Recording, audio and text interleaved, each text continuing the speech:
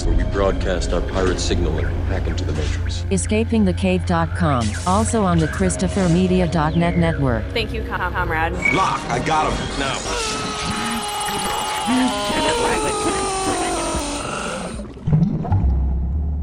Howdy, Tonsilla Files, and welcome to another. After 2 months, you get two in a week. Huh? Another episode of Escaping the Cave at Tonsilla X-Pod, ChristopherMedia.net, EscapingTheCave.com, as my beautiful robot voice told you in the beginning. Thank you ever so much for clicking in, and oh, by the way, fuck Twitter. I've had an interesting week. It's actually been a little longer than a week. I've been lurking in some podcasting groups on Facebook. Stay tuned. Oh, you are some spammy and slimy mofos, man. I highly suspect there's an episode coming. Not today. So what I've got on tap for you today is the conclusion to the session that I recorded the other night. It wound up being pretty long. And as I said in the other show, I wanted to sort of experiment along with chopping these up just a little bit, make them a little shorter, see how it goes, maybe get 1 or 2 topics per episode instead of having these hour and a half long episodes. I'm not sure how that's going to go, to be perfectly frank with you, but, I've been gone for 2 months, and it's a good time to try things out. And what I've got lined up is sort of an offshoot of a conversation I had with my old travel buddy, Friar Chris, the guy who had the hostel down in the Andes Mountains. He was here last week, beginning of last week. Today's January 15th, 2020, by the way. And as I said in the other show, he and I have excellent conversations. We can sit for hours and hours and hours and just talk. Nothing else going on. Really good conversations. Essentially, he is the only guy on this planet, and I'm not being hyperbolic when I say this, he's the only guy on this planet that actually speaks my language.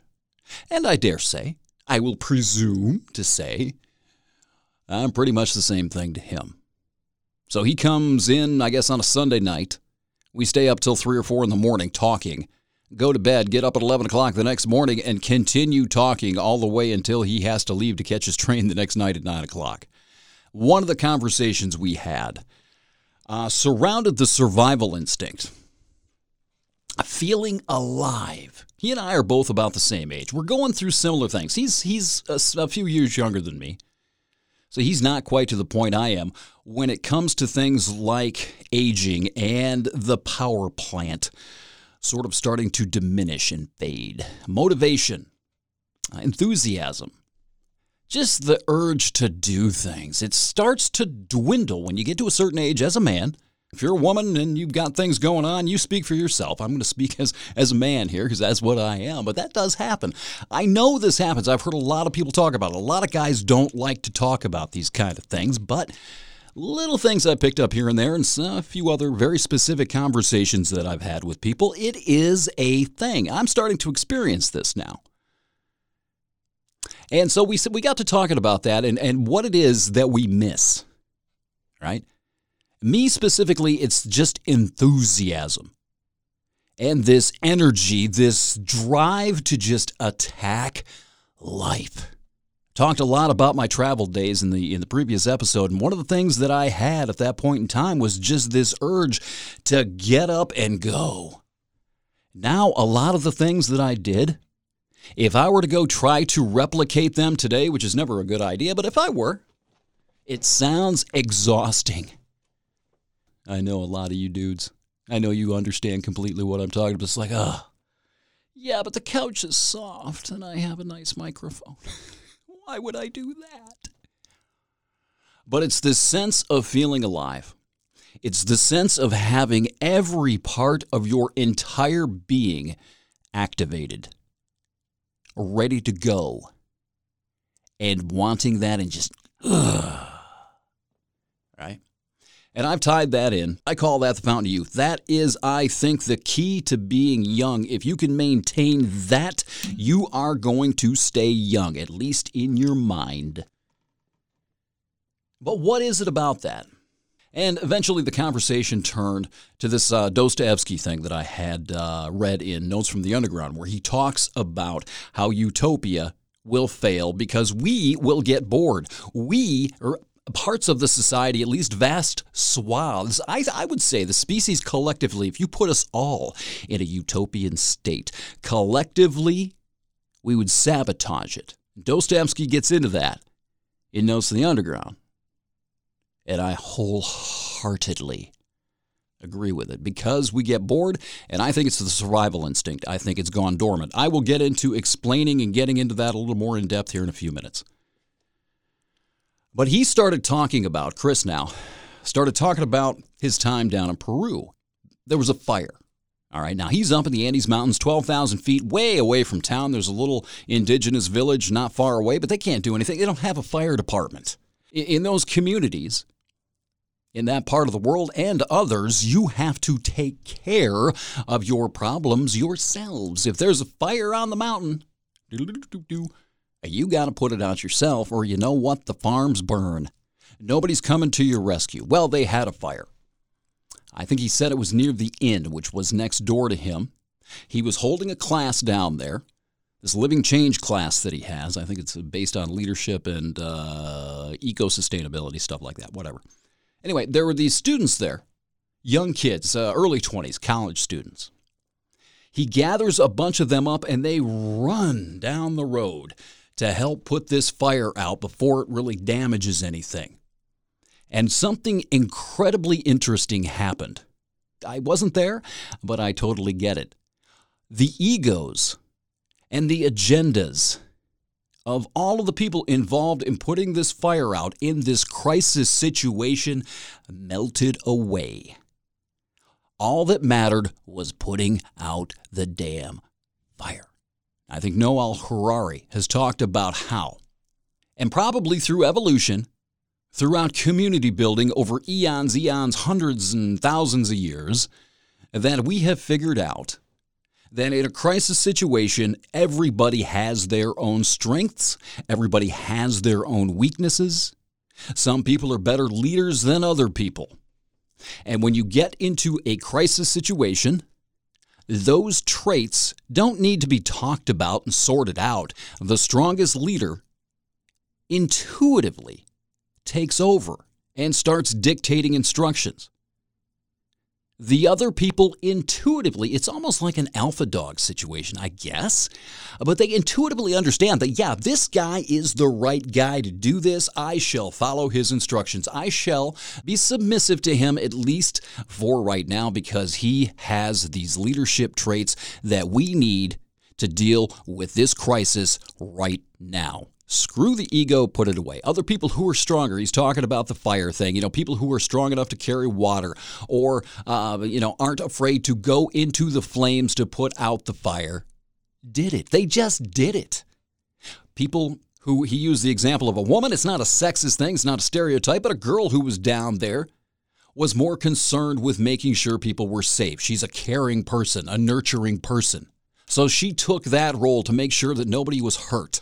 And it turned into something of a beehive where everybody did what they were supposed to do, what their strengths dictated. Not their ego, not their social standing, but their innate strengths to deal with that situation in that moment. They were, and I think this, I'm not going to say they. He didn't say they. I'll speak from what he told me about how he interpreted that experience later on.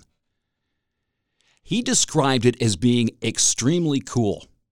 He felt alive. He felt good. And I attributed this to the survival instinct, that something very, very primal was activated automatically in the moment. It didn't require any thought. It's something that is built into us as we've evolved in a society, dealing with a life-threatening crisis or any kind of threatening crisis. Everything comes alive.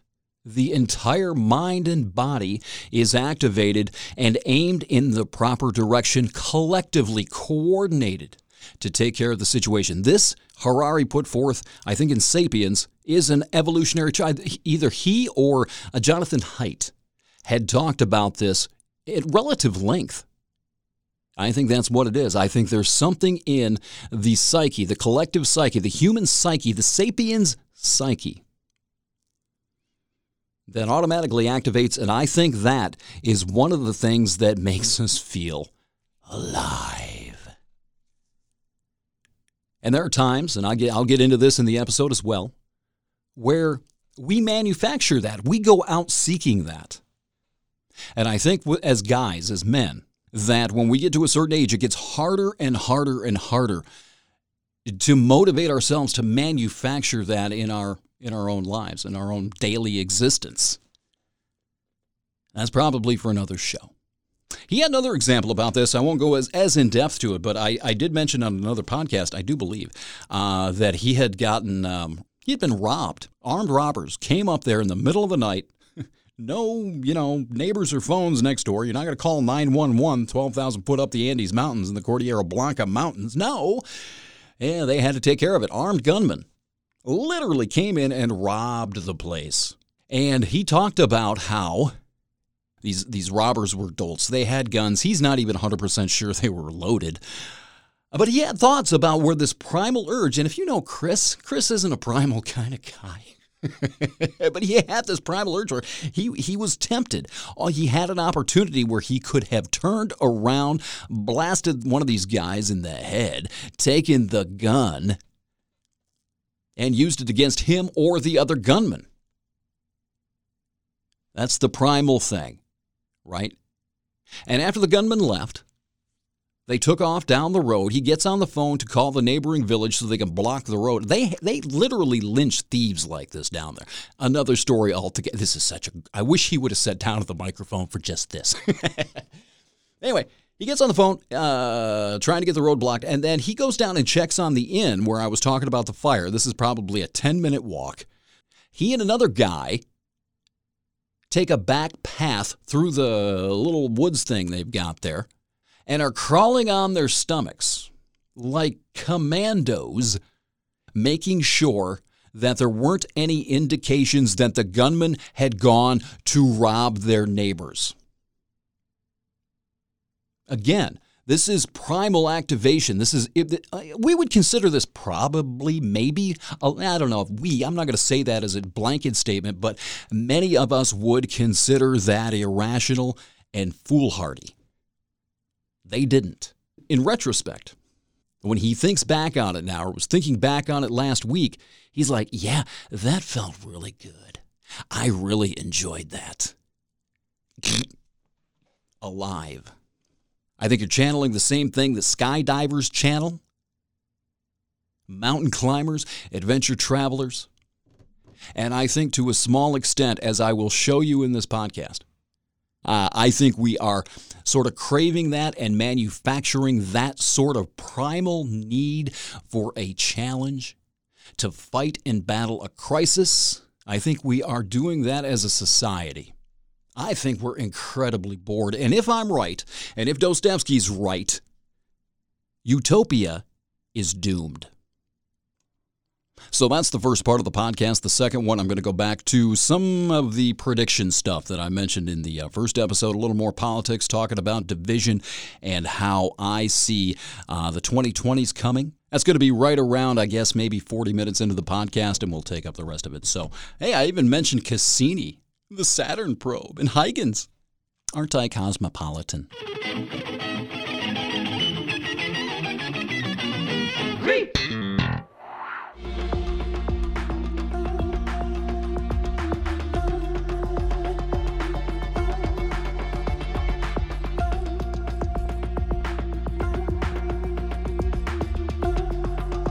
That's some solo stuff by a guy I met traveling down in Central and South America a few years back. His name's Paul Vernon. English guy. One of the funniest dudes I have ever met. We went, and probably shouldn't be saying this out loud, but I will. There's this thing in town in Colombia, Southern Colombia. I forget the name of the town. It's slipping my mind right now. San Augustine. That's it. But they had this thing that we kept hearing about. You guys going to San Augustine? You going to do the special tour, man? You going to do the special tour? We're like, what the hell's a special tour? Oh, what is this town? Southern Columbia. How special can it be? We started hearing about it in Medellin. And Medellin has a pretty healthy Pablo Escobar-based tourist industry. So on our way to San Augustine, we started hearing about the special tour, came to find out that it was basically a guy who billed himself, portrayed himself as Pablo Escobar's old chemist, the guy who made Pablo Escobar's cocaine. And they had a tour put together. Kept hearing about it. He wasn't hiding it, despite the fact it was highly illegal. He was encouraging people to talk about it, take pictures, shoot video, as long as it didn't have his face there.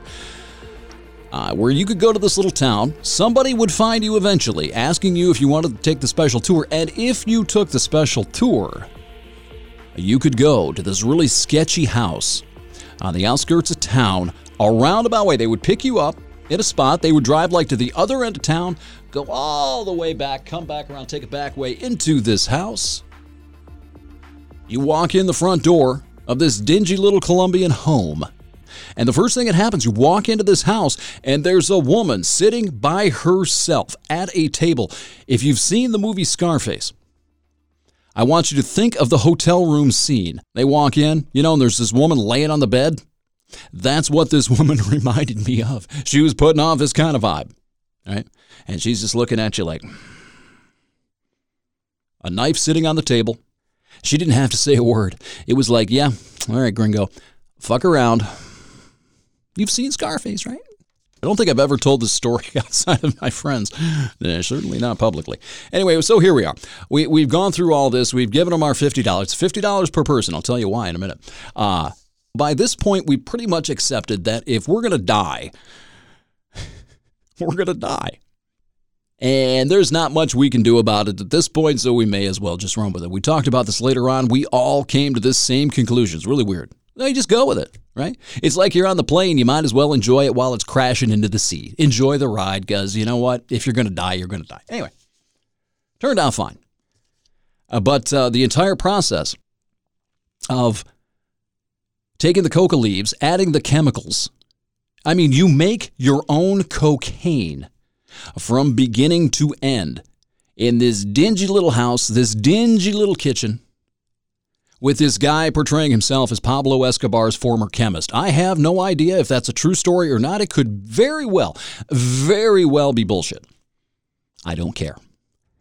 He sold the experience very, very, very, very, very, very well.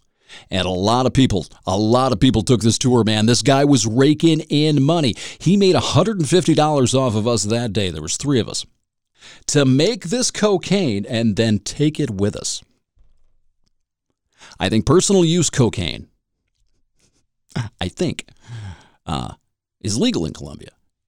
I don't think, I know that production is not.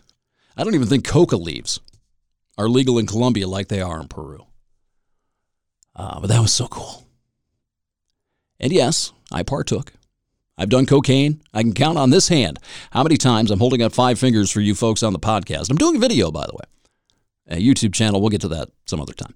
Anyway, I can count on that number of fingers right there, how many times I've done cocaine in my life. Most of those, 3, were in my 20s while living in Detroit. And I like to tell the story that I went out one night with some friends, and I'm driving up the Lodge Freeway in Detroit on coke, feeling like I was invincible, like I was Superman, right? And I knew at that moment, that very moment, I had enough sense left in my head somehow. I was like, Todd, that's what I call myself, is Todd, usually. Like, you can't do this. If you do this again, this is going to be a problem for you. You like this entirely too much. Never bothered with it again until we went to Colombia that time. And that was just the experience. It's like I had this little baggie of cocaine I can do anytime I want. I made this. This is my craft. We all made this together. It's like, oh, now we can do it together. Yay. So we spent about a day and a half snorting this stuff. at this hostel outside of this little town. And we're progressively getting more irritable and more irritable and more irritable. It's like we had this great little triumvirate that met in Salento, and we've had this great time for probably a week at this point. And at the end of the second day, it's like we're at each other's throats. You can see the progression of how this stuff starts to just jack with your head. Like you are so on edge. It's like, it quickly became time for us to part ways. I gave him the rest of what I had. Hopped on the bus, went back up toward Bogota. Excuse me, and was on my way home before too long. But it was one of the coolest experiences. I don't think I would do it again. But it's like hopping the train when I was out hitchhiking. You know, it's one of those things that you have this opportunity to do it. You're going to have one opportunity in your life to take advantage of this, to find out what it's like, to just have this unique experience. And you have a choice to make. Yeah, it's dangerous. Yeah, it's risky. Probably not going to end well for me if I get caught. A little gringo me in a Colombian prison. That'll be great. But it's like, I got to do this. I got to try this. I have got to have this experience when I get old. And I'm sitting in some, nursing home or beneath a bridge if I'm homeless. I want to be able to think back to myself and be, you know what, Todd, you did okay. Yeah, things suck now. You're going to die soon enough. But, you did hop that train. You did all that hitchhiking. And you took the boat from the Panama Canal into Colombia and found your way into this house in this little two-bit town in the South, heading toward the Amazon, making cocaine with a guy who claimed, and I chose to believe, that he was Pablo Escobar's chemist. I always have that. That's one of the things about life, man. I don't like to preach about this stuff too much. I've tried to talk about this stuff on my podcasts before, and I don't think they come across very well. But these are the little things in life. These opportunities, these chances to live your life, to seize the moment, carpe diem, however you say it, seize the day, that if you do it and you experience it and you survive it, they really add texture to your memories. And I'm so glad I did that. I cannot imagine not having that experience sort of in my back pocket. I could have died hopping that freight train out in Oregon. Could have fallen off that thing. But I felt alive while I was doing it, and I've got the memory of it. And I think this all ties in. Friar Chris, my old travel buddy, was in town last week. And initially, I thought maybe we would sit down and do a podcast. I've got this new mic. I've got some other stuff. I put a lot of work into this little studio here over the last couple of months. I've been planning to come back, believe me. Anyway, he's in town. Last time he was here, we sat down and recorded these marathon podcasts talking about our travel days. And I was kind of hoping that maybe we'd sit down here at this in the studio now and we'd sort of catch up and do a podcast. But he and I, the conversations we have, they don't need to be recorded. They're for us. And this time it just didn't feel right. I mean, the stuff we talked about would have interested you, guaranteed. But some of it was also really personal about how, as old traveling beings, entities, how getting older, that changes. How the power plant sort of starts to power down. And if you're not of a certain age, you don't understand that yet. It's not going to make any sense to you. But if you are of that age, you do understand what happens. And you start craving, and it's almost like a yearning for just feeling alive and having the energy to pursue being alive. And that starts to dwindle when you get past a certain age as a man. I don't know if it's testosterone. I don't know what it is. But it's motivation, it's energy, it's a lot of different things that start to change as you age. And thinking back on this, thinking back to San Augustine, thinking back to the train hop, places like Slab City and Nicaragua, Honduras. Those moments when you have thrown caution to the wind, you know this could end poorly for you. Your senses sharpen. You feel alive. I think, I've mentioned this before perhaps, I think this is the old dormant survival instinct. Reactivating. We're not alive right now. If you think about this, as human beings, as men, as an entity or a being or a species that evolved in a survival situation. We have something in our DNA that desperately needs survival. It needs to fight, I think, for survival. Fight for something. It needs that stimulus. I think that's the old dormant survival instinct. And I've referred to this Dostoevsky thing in old podcasts, talking about Notes from the Underground. He has a piece in there that where he starts talking about utopia and how utopia will fail. It's guaranteed to fail in Dostoevsky's view and in mine because people need a sense of purpose. They need to feel like they're fighting for something. They need to feel like they are in a battle of some kind for something. To reactivate, at least superficially, maybe artificially reactivate that survival instinct that is so ingrained in each and every one of us via evolution. It's there. And I don't want to criticize people's lives. I don't. I really don't, because this is the culture we live in. We're all susceptible. I'm in this cage of a room. I'm in this cage of an apartment after being out and doing all this traveling over, a certain period of time. I'm susceptible to it as well. This is how life is structured now. It's safe. What do we really, really, really, really have to fight for? What do we really have in our lives right now that completely activates that survival instinct and fills us with adrenaline and just makes us feel like we are living?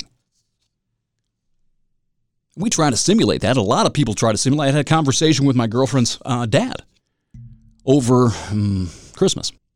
Why do people go climb mountains? Why do people do this thing where they're going down rapids and they're putting themselves in? I understand that completely.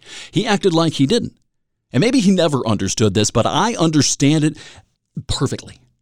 Because you need to feel like you are in the situation, like you are in danger, and you've got to survive somehow. There's something, I think, especially men's minds, crave the adrenaline. Maybe it's dopamine. Maybe it's just a simple egocentric sense of strength. I don't know what it is exactly, but I do believe it's tied to the survival instinct. And I think beyond just men, I think that as human beings, culturally and as a society, I think we're seeking that. I think a lot of what we're seeing culturally and socially right now, I think we're bored. I think we're bored shitless. I think things have gotten so good and so easy, and we are so complacent and so comfortable that we are doing, I think, what Dostoevsky was talking about people would do when utopia, if it was magically farted out of somebody's butt and the bubble city happened, people would rebel against it because they would just be so fucking bored. What is there to build? What is there to fight for? What sense of purpose do you have other than waking up, eating, fucking, and going to sleep? What is it that activates your sense of purpose, your sense of existence, your meaning? What would that be? That's why it's going to fail.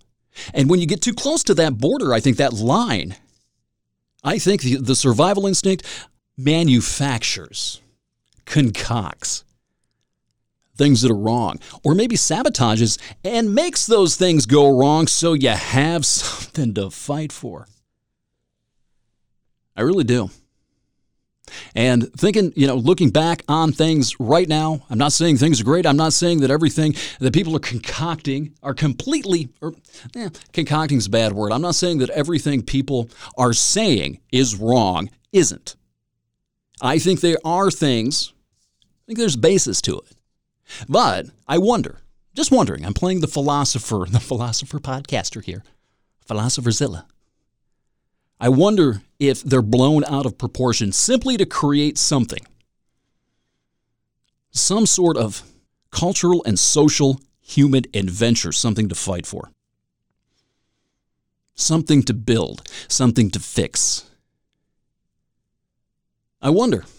I felt this, man. I have felt this. I know the difference. It was a really huge draw to being out on the road. It's like there's I used to talk about this really healthy nervous anxiety that when I was getting ready to take a trip, I talk about this Devil's Tower trip that I took in 2009, a fantastic trip, right? But it was bait. Devil's Tower was bait. To get me there, I had to go to Denver, and I had to hop on a Greyhound, get dropped off in the middle of nowhere in this little town called Gillette, Wyoming. I think it's Gillette. Yeah. And that was it. There's nothing out there, man. And it's like, okay, well, I'm going to get dropped off in the middle of Wyoming? The reptilian brain kicks in, and you start concocting these horror stories, these internal narratives about what could happen. Well, what if? Right? And this nervous energy just sort of builds inside of you. And you're like, you're borderline scared. But it's not fear. It's something is going to challenge you. Like, you're going to have to make this work. You're going to have to take it as it comes. And you're going to have to survive it. You're going to have to adapt. You're going to have to improvise. You're going to have to use your skills, both social, dealing with people, physical, because it's Wyoming, or wherever, really. You're going to have to use your wits. You're going to be tested as a man in the general sense. Women can do this too. But you're going to be tested as a man. And it makes you wonder. It's something really, really primal that kicks in. And there's a difference between that, what I call this healthy anxiety, and fear and terror. And I really, right now, I didn't intend to do any of this. I've got other stuff here. I always do this, don't I?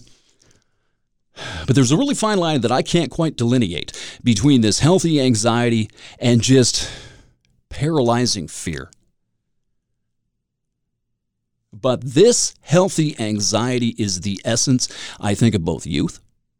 If you can channel it, if you still got confidence enough in your abilities, in your health, in your strength, in your stamina, in your perseverance, you still feel strong enough to tackle and whatever challenge comes. If you've still got that, then this healthy anxiety is incredibly, incredibly addicting.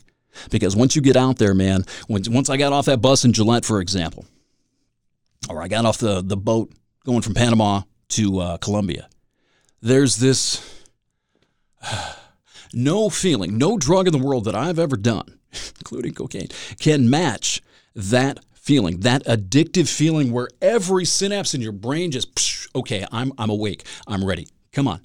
Every nerve in your body is ready for action. You are alive. And you're only alive because you are being challenged. It's a survival situation as best we can replicate it in today's society without going, there's other stories there. Without doing a Chris McCandless and going to Alaska and starving to death in a bus. Or maybe, jumping into the wilds of Africa to be chased by a rhino. Another guy I talked about when I was having this conversation with my girlfriend's dad was this guy that I met on that same trip. And no, I'm sorry. This was on the second trip to South America, first trip to Peru. Anyway, I spent a month in Cusco. In the Andes, I took a bus from Huaraz to Lima and then Lima to Cusco. And I spent nearly a month in Cusco. I almost didn't leave there. Cusco's, wow. I didn't care about Machu Picchu. Just Cusco's incredible. Anyway, met a guy who I think was Israeli. And he had taken a trip into the Amazon. I think he'd gone into Leticia. He'd taken a boat down the Amazon, gotten off in a local village, which you talk about isolation. I've seen these places. Oh, no roads. The only way in is the river. He got out, and he had paid a local somebody to teach him how to survive in the Amazon by himself. He took a class, maybe did some ayahuasca or something like that, but these were basic survival skills. And the graduating session was that he had to go out into the Amazon jungle alone and survive for like a week. Balls the size of which I can imagine they're not going to fit in my pants. No way. whether the class did everything he was supposed to do. He gets dropped off or something, or they leave, and he's out doing he's taking a shower or a bath, I guess, in the river or something, is drying himself off, turns around and almost steps on, what are those snakes called? I should have thought about this beforehand. Fer-de-lance. You know what a fer-de-lance is? That's like the most venomous snake in the Western Hemisphere. Are all over in Central and South America. He almost stepped on one, and this snake, this fer-de-lance, was ready to strike. He was nowhere near any sort of medical treatment whatsoever. If that snake got him, he was probably dead. That's how venomous these snakes are. You know what he did? This guy's standing there naked, facing off with a fer-de-lance. He killed it. He figured out how to kill it. One of the deadliest snakes in the friggin' world. He's out there he didn't have a gun. I don't think he had a machete. He may have. I don't think so. I seem to remember sticks. But the other thing I remember was he had just gotten out of the river. And when he told this story, I'm standing there naked and there's a fer-de-lance. This guy killed a fer-de-lance in the Amazon jungle standing there naked. And he told this story. It wasn't like, oh my God, there was a fer-de-lance. It's like, yeah, I killed this fucker. I killed this fer-de-lance naked in the Amazon. You could tell the way he told that story that it was one of those moments, he's younger than me, but it was one of those moments where, like I said, everything just focus. And every nerve and synapse in your body activates. And you never in your life or your ordinary life will you ever be able to replicate that. So I think, instinctually, I think we know that. I think we're seeking that in our minds. Just on a primal level. Like I said, I've been to Central and South America. I've seen poverty. I've seen oppression. I've seen racism. Mestizo against indigenous folks racism. I've seen it the other way. I've seen it directed at me. And whenever I come back here, especially after going to Honduras, Nicaragua, I would appreciate just how good we have it, because I have seen how bad other people have it. I've seen it with my own eyes. I've smelled it with my nose. I've heard it with my own ears. I've taken dumps in their toilets. We have it pretty good. We have it really, really good. And I think that part of the problem with us, as a Western culture, part of the species, in this part of the world, is that we have it maybe too good. And we know it. And we are incredibly bored. Incredibly bored. We don't have anything to do except go to work and buy TVs and cars and microphones. We don't have anything to do with our wit other than this. This is what I'm doing with my wit these days. I'm recording a video on my fancy-ass computer into my fancy-ass microphone. And I'm going to upload it to complete strangers because, why? What else am I going to do?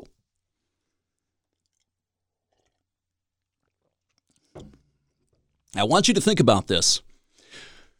As the election season rolls on and you start hearing these grand, proclamations about how socialist utopia is coming and how these candidates they're going to save you with it. They're going to rescue society with it. I want you to listen to how they talk about this country.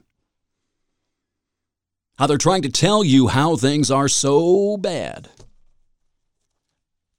When I think, in my opinion, and I think it's a pretty solid one, that things are really, really good. They are so good that we will listen to people tell us how bad they are just so we can convince ourselves they're that bad, just to convince and fool ourselves into thinking we have some sense of purpose and something to fight for. I honestly believe that. I think that's a big part of this. And people talk about, we need a big cataclysm or a catastrophe to hit us. That may be. Absent a California earthquake, absent an asteroid strike, maybe the power grid going out for 2 years. Absent any of that, we may be subconsciously trying to manufacture that ourselves. Maybe the tribalism we're talking about, or that I talk about, that we're seeing, This partitioning of ourselves off into groups. It's getting a lot of help from places like Facebook. Absolutely. And there is a for-profit aspect to this. People that are perpetuating it, selling it to us. Soylent Green is people. They're selling our own bullshit back to us. But could they be doing that if we didn't want it? Rationally speaking, none of this makes any sense. Looking around this country, I want you to go look in your living room. Look in your garage or in your driveway. Rationally speaking, it shouldn't be this way. But it is. Why? I think that's part of it. I really do.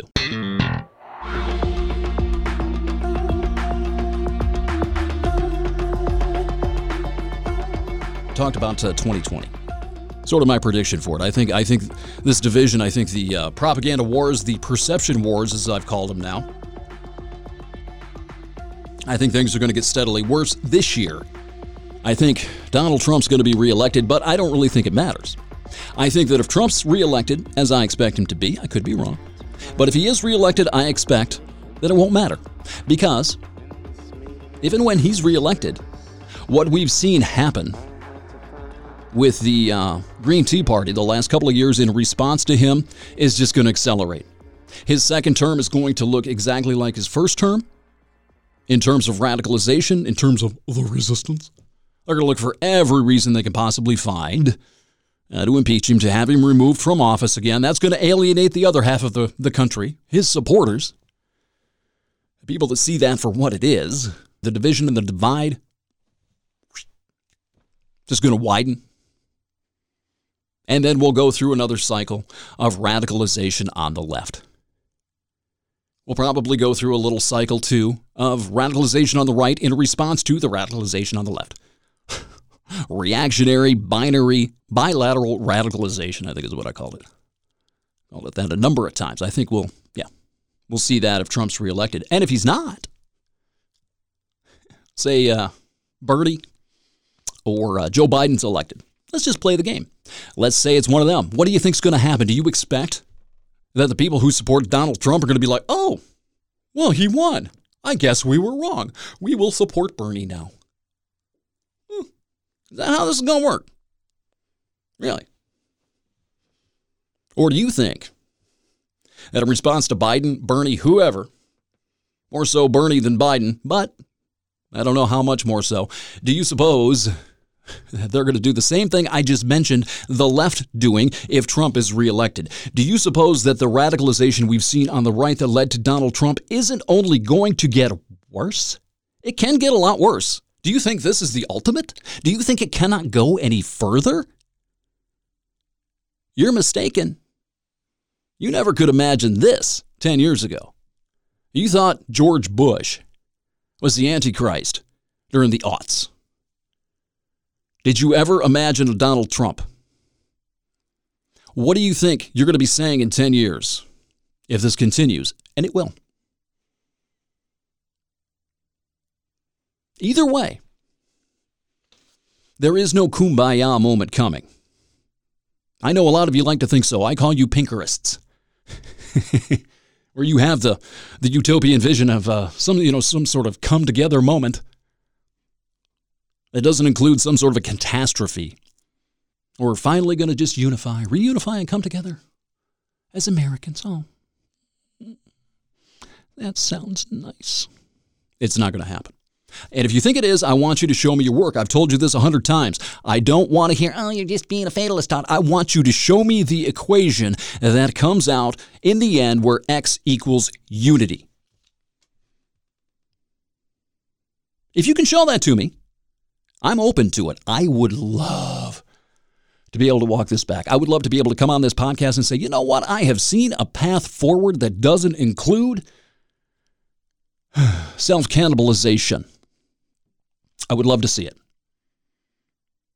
To me, this election doesn't mean anything. There's still going to be gridlock in Congress. You're still not going to get anything done.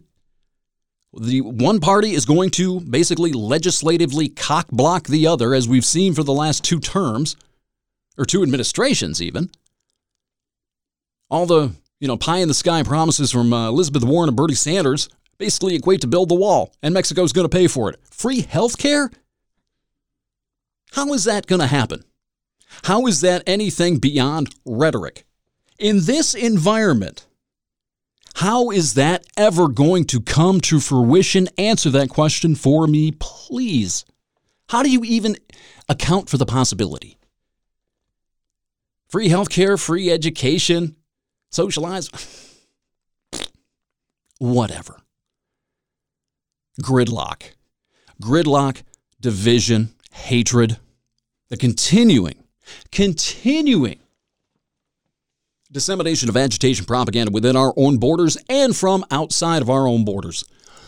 The only thing that's going to happen, the only thing that's going to change is the hatred level. The fever is going to grow. It has to.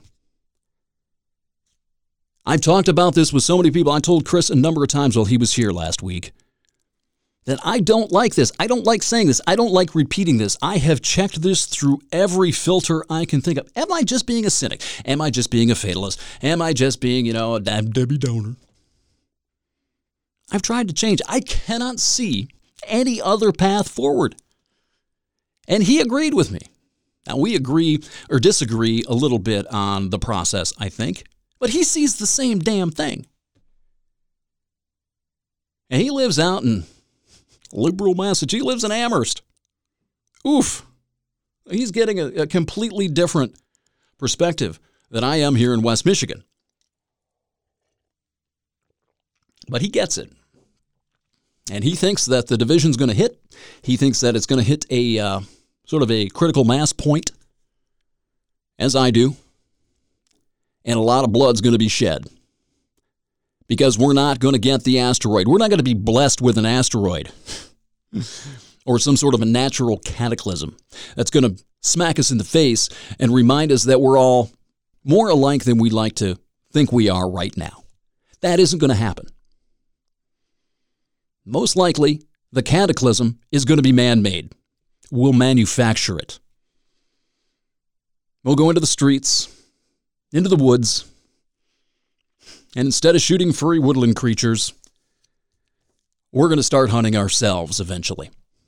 And one of two things is going to happen.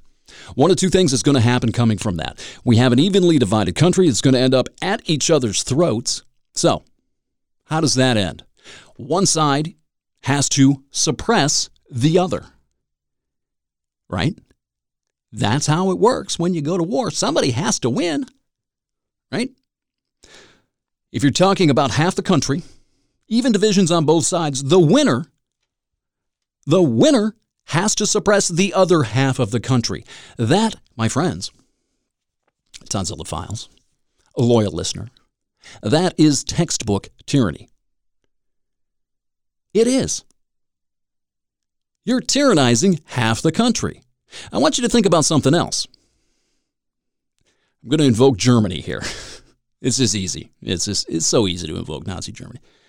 But, I don't know, 1938. If you were an Aryan man or woman in Germany, your life wasn't being affected by the regime. They weren't hunting and persecuting you personally or any of your friends or family. If you were living in Germany unmolested, would you consider yourselves living under tyranny? What if you were a Nazi? What if you supported the administration, the regime? Would you consider yourself living under tyranny? I dare say no. So half of the country here, if this plays out as I'm sort of seeing it, half the country's going to think this is great. It's going to be heaven on earth. Oh, we're on our way to utopia, while the other half that's having to be drug along will literally be living in a tyrannical state because they're going to have to be suppressed or oppressed, however you want to phrase it. One way or the other, it doesn't matter who wins. Half of the you just flip the coin over. It's the same thing. That's the best case scenario, man. It's the inevitable scenario. Or is it? The other solution here, or the other possible outcome, may be more likely. And that's if we do descend into some chaos, civil strife, fighting each other, bloodshed that the state that's in place right now, cracks down on everybody. Like little children having a fit in the front yard, Daddy comes out and whips both their asses, sends them to their room, and leaves them there. That's probably the more likely outcome, don't you think? Do you think that this capitalist society, this financial-based society, is going to let the economy and their profits fall into the toilet over intramural squabbles? Really? Do you think that'll happen? I don't. That's the most likely outcome. Either way. And I don't have a timeline for this. I'm not going to give you a timeline. Doesn't matter. It could be a year. This could be happening next year. For all I know, it could be happening in 2027. It doesn't matter. But that's how I see this decade playing out. For me personally, this is weird. Personally, I feel optimistic, which is strange. As a whole, as a culture, as a species, as a global community, no. By the end of this decade, by the end of the 20s, the 2030s, not optimistic that's going to look anything like utopia. Or Mayberry, for that matter. And it's really too bad. It is. I'll wrap up with this. I never got to any of my stuff again. Go figure. I'll wrap up with this. I was watching this thing this morning on the Cassini. The probe that went to Mars. Or no, I'm sorry, Saturn. There's this thing on Netflix that talks about its final descent. They had to get rid of it. They didn't want it crashing into one of the moons, 60-some-odd moons orbiting Saturn, because there could be microbes from Earth that could contaminate the ecosystem on those planets. And there are ecosystems, by the way. It's weird. They're not biologicals, and I won't get to that. Anyway, as I was watching this, they have pictures in this documentary showing images from Saturn and their moons, and particularly Titan. Titan's fascinating.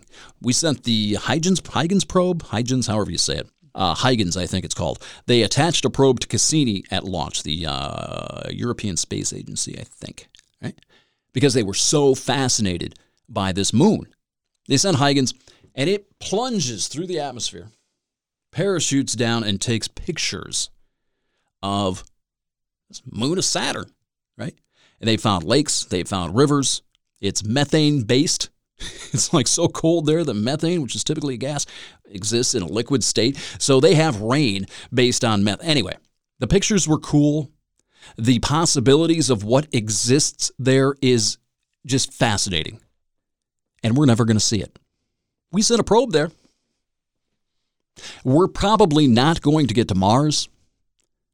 We're not going to get to be able to send actual real probes or real people to the outer solar system because we are too busy sitting here squabbling amongst ourselves.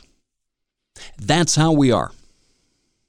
Is it Fermi's paradox, Matt? Is that what you were telling me about? That one of the philosophies of why there haven't been any contact with extraterrestrials, despite mathematically it almost being a certainty that they exist somewhere else in the universe. The reason that we haven't heard from them is that they destroy themselves before they develop the technology to be able to leave their own planet and contact anyone else. I totally understand that philosophy, man. Because to get to the point where you are going to be able to leave your planet far enough or contact another alien civilization somewhere else, you've also got the technology in place to destroy yourself. And if you can't cut through that, if you can't cut through the intramural squabbling, the technology's used sort of like Russian roulette, and eventually it goes off. That's where we're headed. Are you excited? As I like to remind people, I am available for children's parties. Use the promotional code WINTERISHERE, or It's the People, and you'll get half off. Anyway, that's kind of how I see the 2020s going. Maybe a little bit longer than that. I really would love to go to Titan. The stuff that they found there, I would love to be able to put a 4K high-definition camera on that moon and see it, and we are not going to get there. It's tragic. It really is. If you have a curious mind at all, that is a tragedy. EscapingTheCave.com, ChristopherMedia.net for all your podcast needs. Stay tuned. I think I'm going to have a podcasting episode coming up. That could get ugly. Might be like the Woke Flake comedy thing. Thanks for clicking in. Look for a podcast again soon, and till then, we'll talk to you soon. Bye.